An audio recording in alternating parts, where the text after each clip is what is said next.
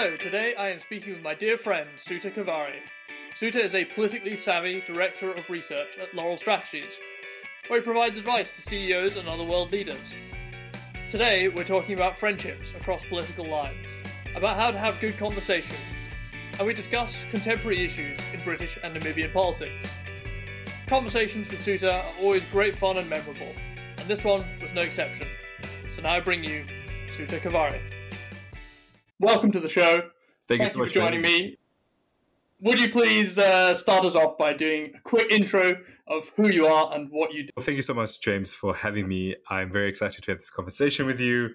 I personally don't know why I'm here. No, I'm joking. No, we obviously on here because we've had many conversations before in Oxford about, just general how you have conversations with people from different political spectrums, from different ideologies. And I used to host a podcast at the University of Oxford called Oxford Policy Pod, which explored conversations around policy making and, who gets to decide and who shapes ideas that then get implemented as policies. And I'm currently heading up research for a consultancy based in DC that helps some of the world's top CEOs express leadership. And yeah. That's fantastic. Thank you. Actually, that's a good place to start. The Oxford Policy Pod, you had a number of very interesting conversations there. It's still going, so I'd encourage people to check it out. What are some of the things that you learned from those conversations that you then took to your current position? I think the most important thing that I learned from that whole experience is listening. But but that really deep listening of suspending disbelief and suspending any sort of pre-held assumptions that you have about someone, and then just listening to their words and then just responding to what they're saying, rather than coming into a conversation, coming into a narrative with your own bias, with your own sort of ideological leaning, and trying to weave that into conversation, trying to force your ideas onto someone else's, or force your idea into a conversation. And that creates a lot of friction in conversation. So I think that is one of the things that I learned. And then, the other thing that I learned was also people are incredibly interesting if they're allowed the space to grapple with the ideas. And I think because we live in a world where we have easy access to information, we have easy access to literally everything. And I feel like most conversations that we have is just a box ticking exercise about what facts can you convey, rather than sort of what can you derive from the data, weave it into your own either story or your own personal narrative, and actually come up to a conclusion that is grounded in experience, it's grounded in facts. And I think what I got out of that exercise was just being deeply curious about what someone has to say and really exploring that, rather than being held back by your own bias and really wanting to insert that into a narrative. Yeah, that's a great point. And I think there was a huge range of opinions on our course and political positions. And I'm curious, sometimes those resulted in friendships, as ours did, but sometimes less so. And I'm curious what your thoughts are on how that works. How come we are able to become friends, even though we sometimes had quite different opinions or often had very different opinions on different political matters, but we were still able to overcome that. And I'm curious why you think that was able to happen in our case, but not in other cases. I think I've been reflecting on this question. Or I've been reflecting on, our friendship and how we were able to have really meaningful conversations, and we come from very different political leanings. And just before I came onto this podcast, I was listening to an interview that Barack Obama and Ezra Klein from the New York Times had about, how polarized the world is right now, and especially America, and how to cut across that. And one of the things that really stuck with me that he said was that, the best way to win an argument is to first be able to make the other person's argument better than they can make it. So, and that really, I mean, to me, that what that meant was really trying to understand their worldview, where they're coming from, what has shaped that, and why they think and say the things that they do. And I think once you have an idea of that, or once you have an understanding of why someone says the things that they say, because it's grounded in something, either grounded in an experience, or it's not grounded. And I think not being dismissive about someone's views and letting someone really fully explore the contours and the contradictions of their argument is important way of really allowing the person to also grapple with their own thoughts. Because I think when a lot of the times when you enter into conversations and when you enter into debates, the first thing that we want to do is we want to win the argument. We want to prove the other person wrong. But I feel like sort of stopping for a second and actually allowing the person to fully explore his thoughts and how he's formed, and then allowing the person to go away with whatever ideas or whatever, what sort of like whatever opinions, and actually sit with them and grapple with them and then come back. Because I think there's a thing around instant gratification where it feels good to win an argument. It feels good to be factually accurate and to call people out. And it's less sexy to actually sit down and listen to someone. And I think the long and short of your question, Jamie, is that I think we were able to do that because there was mutual respect, and there was also an understanding that there was no malicious intent. I didn't need to prove you wrong. You didn't need to prove me wrong. And my sense of myself wasn't based on the fact that I could step away from the conversation knowing that I've won it. I am quite comfortable in knowing that I don't know many things and I get a number of things quite wrong, but I'm able to take that as a lesson and learn from it. And also, and that's how you grow. And I think that's what worked well for us, is that sort of humility of knowing that we're not always right. And we might be right, but never having had considered another perspective or another narrative. And I think there was that sort of like that sense of, I know I'm going to learn something from this person and I don't need to teach him anything.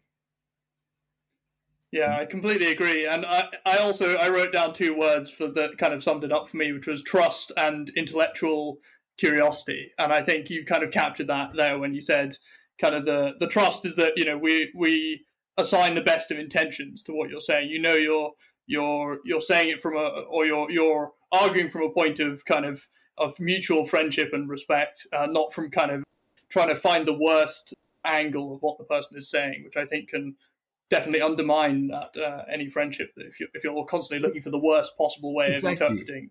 And then then it also comes into how do we enter into a narrative? Do we enter into this narrative, and now what is our intention and what is our intentionality when having conversations and we're talking to different people? Is it about imposing ourselves, or is it really just sort of suspending judgment and then exercising to deep listening? What does the person have to say? And really just taking it from there. And that means also just letting go of our biases and just being immersed in the moment, and really deeply listening to what the person is saying. And then based off of that, respond. Yes. That makes sense. And I think the last thing is probably the occasional glass of wine probably helps. No, that always helps. That always helps. You said to me in a conversation recently about, also, is this the hill I want to die on? And you said, no, basically, is the answer. And I think that's the question that we should ask ourselves more often, is this really the hill that I want to die on? No, I have so much more life to have. Yeah, exactly.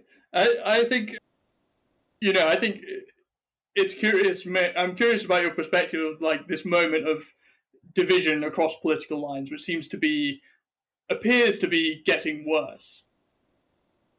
I wonder if that is, do you consider that to be merely a perception of the kind of the importance of us thinking this moment is completely new? Do you think these divisions have always been there, or do you think it's getting worse? Let's leave it at that. I think the divisions are getting exacerbated by the echo chambers that we design for ourselves. I mean, now you have information on your fingertips and you're able to create a community based off the views that you have. You're able to create this self-sustaining ecosystem and this virtuous cycle of having people who have the exact same view as you do, who respond in the same manner as you. And so you never challenge yourself. You never grow because you're constantly feeding yourself the same narrative. You're constantly feeding yourself the same information.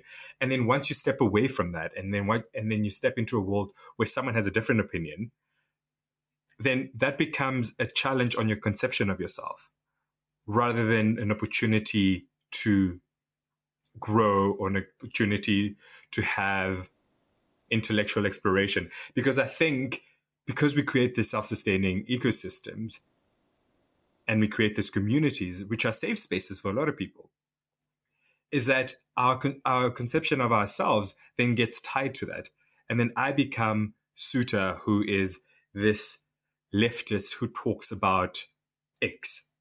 And that becomes the idea of myself. And then I speak in those circles, and those people know me as Suta, the leftist who speaks about X. And so stepping away from that means stepping away from your comfort zone and being in a vulnerable space. And so if anyone asks a probing question that I'm unable to defend, because the only input or information that I have is all information that confirms the biases that either the biases that I have or sort of like the positions that I have. And that becomes an attack and then you don't see that as an attack on the argument, greater argument, societal, or whatever it is, then you see it as personal. And I think because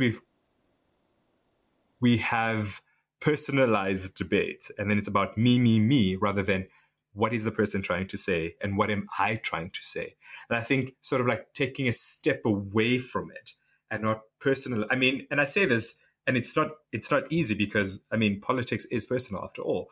But I'm saying just really that ability to just step away from yourself and actually listen. And I think social media and the proliferation of information at our fingertips, what that meant is that we're more informed, but we're less able to engage in debate because we're not interested in what the other person has to say.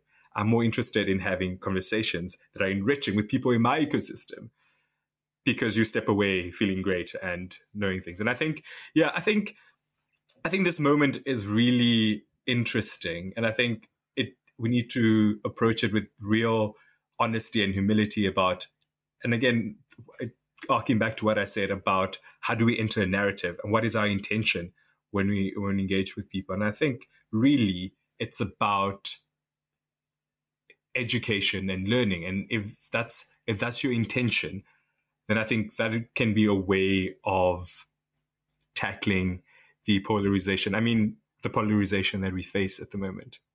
I don't have the answers, but that's one way of thinking about it. Yeah, because I wonder about, for example, the impact of technology on all this, because we've only had maybe 10 years or less of social media, where, as you say, we're all having completely tailorized. Tailorized? Is that a word? That's not tailorized. Tailored. Well, tailorized. The arguments are already formed; they're ready, and then you can just you step into them. Yeah, like they're already formed. But it's also that what you see and what I see are completely different in terms of news, in terms of what we see in our feeds on YouTube, and so there's this kind of loss of a shared understanding of the world that maybe existed 20 years ago or 25 years ago when, there were only 4 or 5 TV channels, there were 4 or 5 newspapers. Now, I mean, there's very little even in terms of shared culture. For example, that everyone watches different Netflix shows, whereas maybe in 1990 everybody watched Friends, for example, and so everybody had that same cultural reference. Now maybe, I don't know, I watch Downton Abbey and you watch something entirely different, and we have, we become further and fractured in society as people further splinter into their very niche interests. But then that's interesting because, here's someone because that provides an opportunity to learn something else, to sort of like step away from what you know and get insights into something that you've never considered before that could potentially be interesting to you somewhere along the line, but which you have never really thought about because it's not in your immediate radar. And I think it's also the way we curate And like you said, and how your feed is curated to really, because I mean, everyone's news feed is very unique to them. It's very unique to their likes, and it's very unique to their internet traffic. And so no one person has the same online experience. And then I think what that creates is it starts sort of like pulling people apart. And then so we could read the same, not the same article, but sort of the same story, but come from it from two very different angles. To me, something that would be intellectually enriching is exploring those two perspectives and seeing how you can see one thing and arrive at 2, 3, 5, 7 different conclusions. And that's deeply interesting for someone who's deeply curious about the world and how the world thinks and what shapes people's thoughts. But I think now it's sort of just easy to go through your feed and then have people who have sort of like very similar feeds and have conversations about that, because then you're never really challenged. And I think really true education is being uncomfortable. And I think we're not at a point yet where we want to be uncomfortable with our ideas, because we live in a world that can quickly call people out. And I think, and which is a shame, because, like I said earlier, I don't have all of the answers. There's a lot of things that I don't know. And I don't want to be afraid of saying something because someone might call me out. And because I think what then happens is that you're never really able to express an opinion. And I mean, I'm not saying express an opinion for the sake of expressing opinion, even if that opinion is malicious. I'm just saying sort of like expressing an opinion, and then you have a conversation with someone who then points out the lacuna in your argument or in sort of your thought formation, how you arrived at that. Someone who can tell you, well, you failed to consider X, or you failed to consider the impact this theme has on people from this community. And I think, and then that starts to build your understanding of how interconnected, and I mean, the world is complex, but it's also interconnected, and how different people experience the same event, experience the same sort of theme differently. And I think, I mean, that's where intersectionality comes into place. But then allowing ourselves to form those connections is important. But because we are afraid of expressing opinion that might not seem kosher, or that might be easily called out, we're less inclined to offer ourselves and be vulnerable in those spaces. And I think that has a part to do in how polarized the world is, that it's easier to call someone out rather than engaging with that person. And then also, sometimes people don't enter conversations with the best of intentions. And so while you might want to be vulnerable in that moment, saying, listen, this is what I think about this topic. I'm not saying that I know everything, but this is what I know based on what I've read, based on my own sort of experience with it. And then someone else can come, well, actually, no. Have you considered that historically this has been the perspective of these group of people who have experienced this in this different kind of way? And then, and that's where true education and true learning happens. But because arriving at that moment, sort of like arriving at that position where you are able to say, I don't know, is deeply uncomfortable. And you're afraid that you're going to be called out. And I think people are less willing to enter into those spaces, which I think is a shame. Yeah. And one other thing I think is curious about the time we have at the moment, or the time we live in at the moment, is how it sort of positions get bundled under your political ideology. So, for example, if you imagine somebody says they're, for example, a Republican in the US, and you can then immediately know that they're positioned on a whole host of issues, from abortion to climate change to other things. And it's curious that should be the case, because your position on abortion could be unrelated to your position on climate change, but yet you kind of end up with this basket of similar things that, to me, express a lack of kind of intellectual rigor if you just accept all these things that go along with it. It's intellectually lazy. Because if I know you to be a Republican or right wing, I know absolutely nothing about you. I know how you might vote, for example, when a general election comes up. That's all I know about you. I don't know what your views are on climate change. I don't know what your views are on social issues. I don't know what your views are. My point is that almost you do at the moment. Is that many people? But the thing is, but you don't, right? But because there's all this all-encompassing umbrella that we've ascribed. Just because you say you're Republican, you're Democrat, that's American, or in this country you Labour or you Tory or you Green, or you SPD or CDU in Germany, that just tells you who you're going to vote for or who the personalities are involved in our politics. And I feel that's all you know, and you don't really know much. But because we're now in a space culturally and intellectually where that tells you everything that you need to know about someone, and then there's no curiosity, there's no engagement with that person. And what I'm saying is that is intellectually lazy. I know nothing about you. I know who you might vote for, and that can be a conversation starter. But you might vote for a right-wing party and also be pro the climate agenda, which might not align with the politics of the party. And then also, like, ideologies are not a fixation. It's not a fixed star. There's a fluidity to how ideas form and are shaped. I mean, the government in this country at the moment is driving the climate agenda, which is, in all intents and purposes, a right-wing government.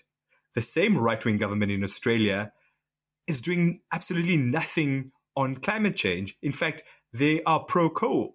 So you do see that dichotomy. So by saying that someone is right-wing politically doesn't give me a clean slate to know what all the views are.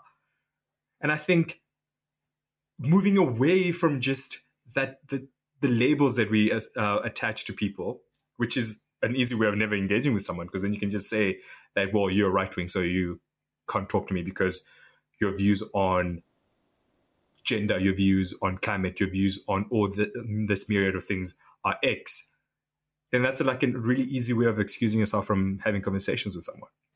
And I think move past that label and actually get to hear what the person's ideas are. And sometimes you find that people just say the things that they hear on a party broadcast. And once you probe deeper, it's quite empty rhetoric. And sometimes because that's all they hear, and that's all they're surrounded by, and that's the input that they're getting. But once people have a conversation with someone, they realize, oh, actually, this is not as a fixed star as I thought it was. We've clearly been in a very divisive period both in the US and the UK, if we're talking about these countries. I'm curious, do you think we have moved past that now with the end of the Trump presidency and the sort of semi-resolution of the Brexit matter, or are we going to see further sort of strong division in these two countries in particular? I'm curious of you, James. Let me just say, there's around 40% of Americans who feel like the election was stolen. It's quite alarming. That is alarming. and I think that the Trump years exacerbated a lot of what certain right-wing commentary likes to refer to as a culture war, which I think is just completely, again, intellectually lazy. But it feeds on social division. It feeds on victimizing a group and creating this false sense of threat. And I think, and it does that, and it weaponizes that, and then people constantly feel like they're under attack, that they're under threat. It's saying, and that happens, and that happens mostly because groups that have always been in the minority, groups that have always been under threat, are now recreating. It's the space for intellectual debate in the political space, or the political spectrum, is becoming a lot more encompassing of different opinions and different views and different thoughts. And people who have been and we can see this in any society, in any culture.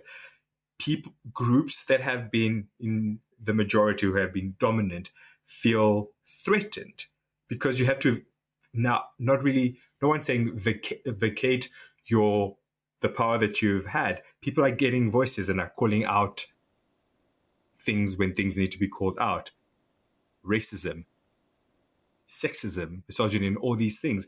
And those are starting to be called out. And again, because people, and those are people who haven't really had a voice before, now getting their voice. And I think politicians, and especially that genre of politician that Trump really brought out, see that people fear change, and that it is change. It is discomforting to a lot of people who've never had interactions outside of the communities. And so, but instead of facilitating a way of really engaging with differing views and differing opinions, what they do is they, like I said, create false victims and turn people against each other. And I think that has been exacerbated during the Trump years. I feel like we're still at an inflection point, and I don't know when that when those divisions are going to be healed, because there is no unifying figure. I mean, when I think back to my parents were around my age when Namibia and South Africa, became independent and apartheid ended, and that was culturally, socially, politically, psychologically the worst experience for Black people. And there was we should note that you're from Namibia. We should note that I'm from Namibia. And you had a unifying figure in Nelson Mandela, who was able to unite a very fractured nation, a very fractured people on so many fronts. It was political, yes. It was racial, yes. It was social. It was gendered. It was all those things. And you had someone who was able to cut across that and really find, I guess, and this sounds cliched, and I'm sorry, the humanity in everyone, and sort of like how interconnected everyone's experience is in this country, and how we better off being tolerant, how we better off being, creating space that is equal and equitable. And I feel like we don't have that at the moment, because it's about political expediency. It's about the next election. It's about winning the most seats, and this is what the culture wars are all about. It's not really trying to create any discourse that's about inclusion. It's mostly about carving out your tribe so that you can win enough votes at the next elections. I mean, short of a Mandela-like figure appearing in one of these quite divided societies, is there anything you can think of that would help start to move past these divisions that we've seen? Any policy advice you would give if you were advising Joe Biden or Boris Johnson? Yeah, the solutions are both easy and complex. I think just really being very honest about where we are as a society, and it's not a great place for many people, and I think it's due to, in a sense, public policy failures. The one thing that the pandemic did really expose is like those deep divisions that cut through society. When you look at stats where Black and Asian communities had more infections and suffered disproportionately against COVID, what was it? A public policy failure, or was it a deliberate design? How can you change that? And I think what we need to do is just our language needs to change. How we refer to each other and how we refer to different groups of people that we don't agree with needs to change. We need to be, we need to listen. We need to be more curious. I am interested in having a conversation with someone who stormed the US Capitol. I'm interested in the thought process that led them to that. I'm interested in what informed them. I'm not saying like, oh, Trump said we should do this, but what informed your decision to storm the Capitol, and truly understand the mind and the psyche of what really goes into people making decisions like that, and not to ridicule them, but really try to understand. And I think, and that's where our politics, and that's I think why people act the way they do and they respond the way they do, is because they feel that politics has been professionalized, and politicians don't listen to or respond to their fears and their anger. And so then you have a demagogue who comes in who looks nothing like them, who's a billionaire from New York, but who's able to capture the essence of what they're saying. And it might be racist, it might be sexist, it might just be, steeped in really the worst type of rhetoric. But the thing is, why I'm interested in understanding why someone would vote for someone like that. And that's because they felt left behind. And so how can we create a polity and a body politic that can be more inclusive?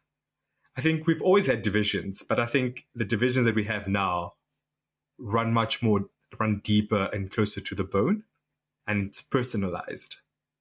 And I think detoxifying that, and I think social media also plays a role in the proliferation of, misinformation and disinformation and deep fakes. That also plays in a part, and in sort of like those deep fractures that we're seeing. And so, I think you asked from a policy perspective. I think from a policy perspective is really, I guess, starting with the language that we used to describe and talk about different people, but then also, content moderation on these social media platforms to make sure that information that is shared is as close to being true and factual as possible. And that's just one step in 100 gazillion thousand. But I think that's an important step, because that's where we get most of our news and information from. And that's how we interact with different people. Yeah. Yeah, that's a very long and short. difficult problem to solve, that, especially content moderation. Very, very challenging.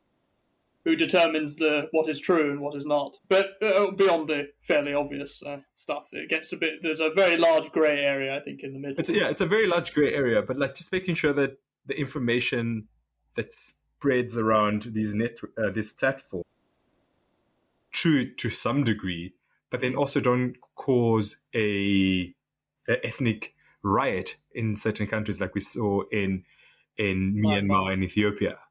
Absolutely.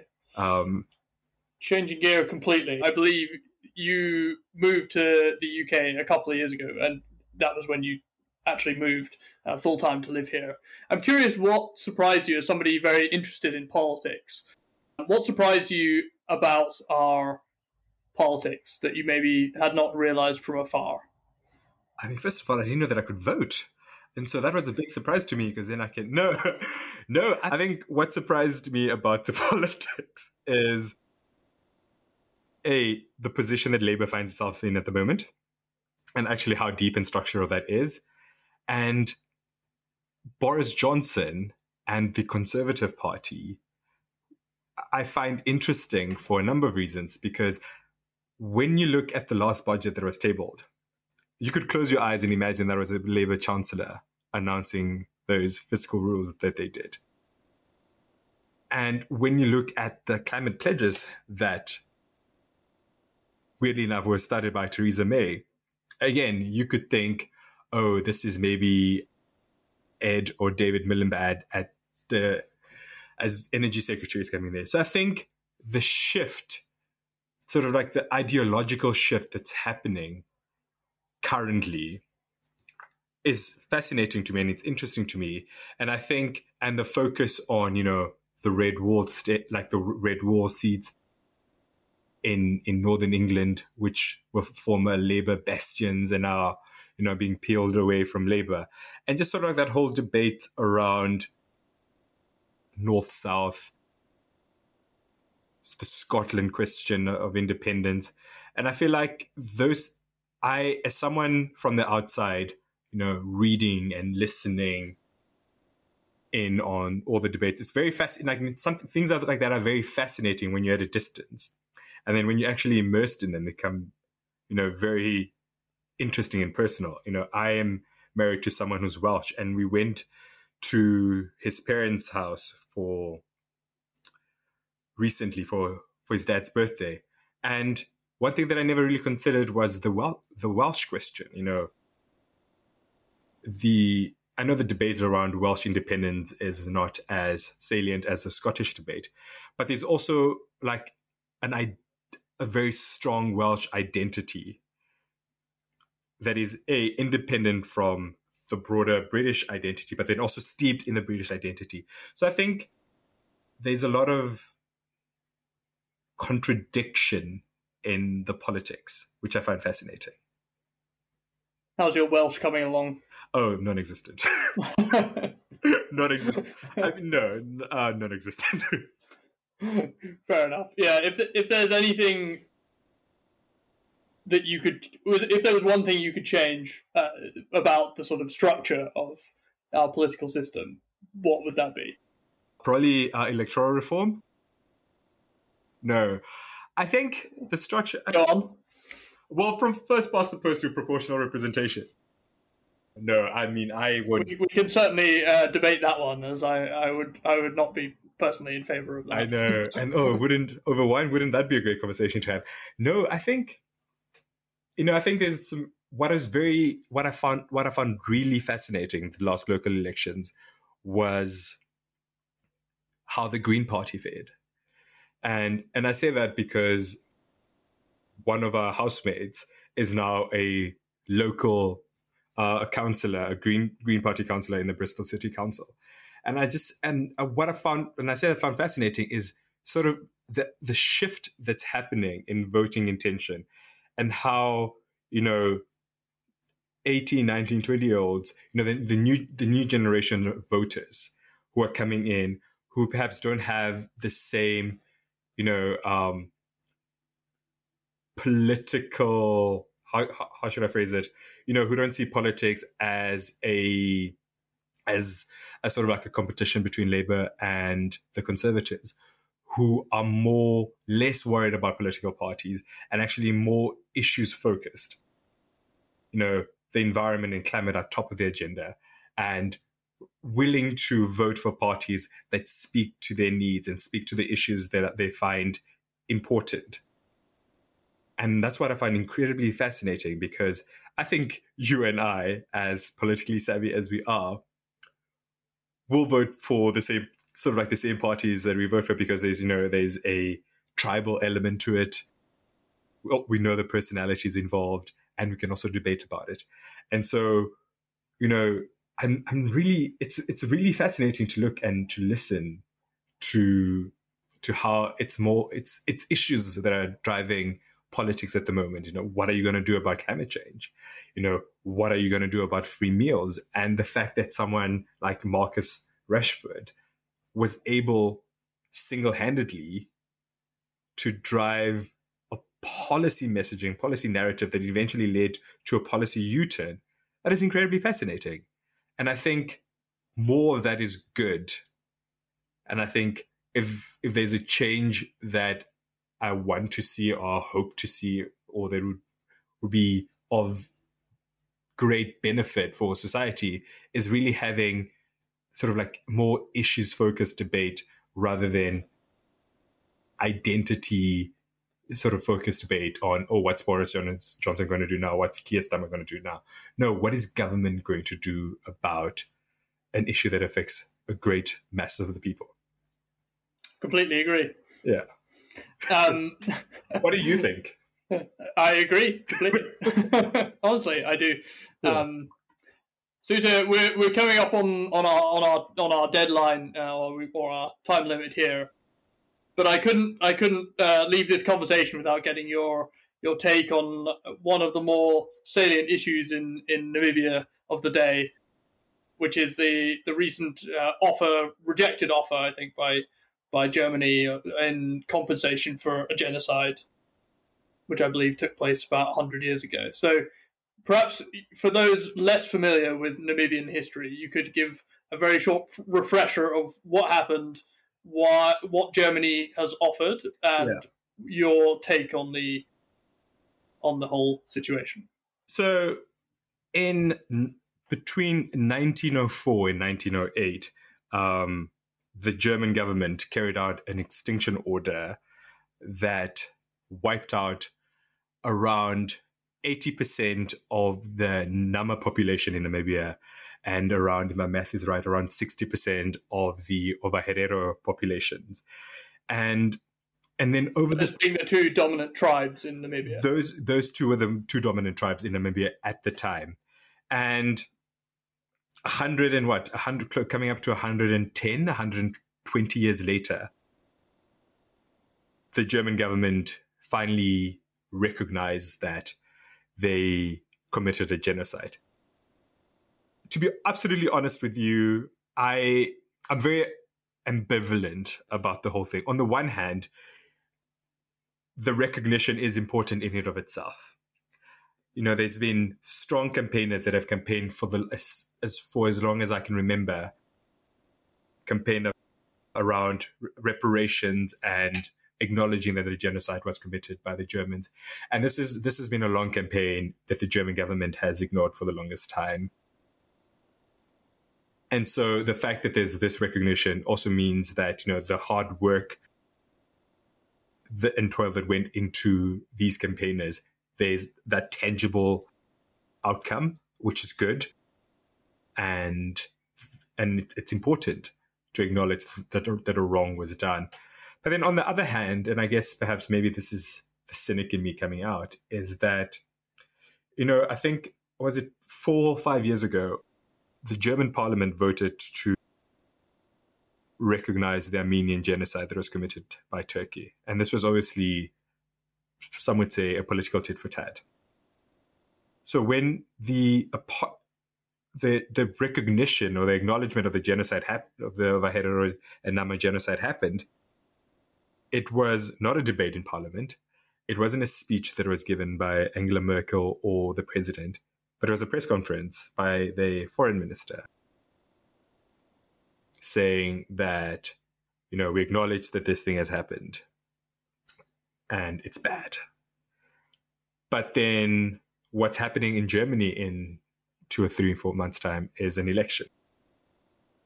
And so there wasn't a debate in parliament. There wasn't a speech that will live for posterity, you know, that you can look in the Hansard and say, on this date, the German parliament acknowledged the genocide. So I think it's not enough. Because you don't have that, you know. Heiko Maas, the foreign minister, could be out of a job in 3 months' time. And who's to say that the next government that comes in there would maintain the same position as him? So that's a one thing. And the other thing is, it's not reparations being offered, is development aid. And Jamie, you and I have worked in the development space to know that all the conditionalities that are attached to development aid. And so is the aid going to reach the generations of victims? Or who, again, and then questions like who gets to decide? When you're acknowledging the genocide, are you acknowledging it to, you know, who was affected? Or is a way of identifying, you know, people who lost family? And I think I guess that's the issue with, you know, historical wrongs, because, I mean, and especially this one, it was committed over, like I said, 120 years ago.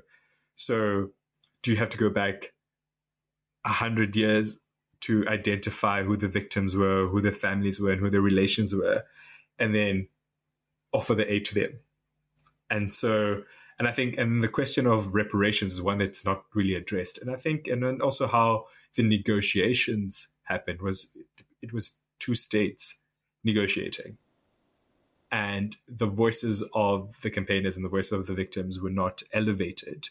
And so it's also two unequal states negotiating, one who's on the receiving end of development aid and one who gets to dictate the terms. So, like I said, I'm very ambivalent to that. And it's important that the German government acknowledge that the genocide had happened. And I think that is a tangible outcome for people who have spent massive part of their lives campaigning for it.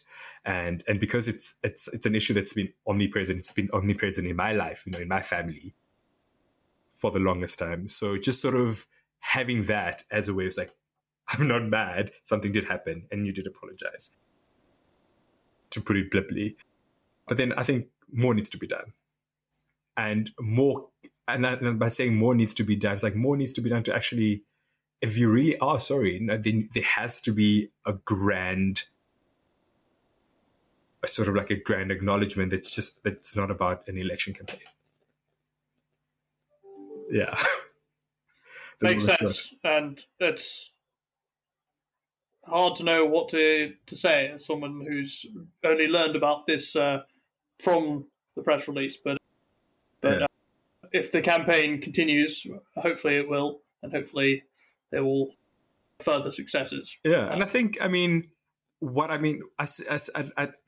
preface this by saying I'm very ambivalent. And one of the things I'm really happy and glad that this apology has ignited this debate, but then it has also brought it to a wider audience. Because before, it was mostly a debate that was had in Namibia. It's not in many history books. And so this history is being told. And by the history being told, more people are becoming aware of it.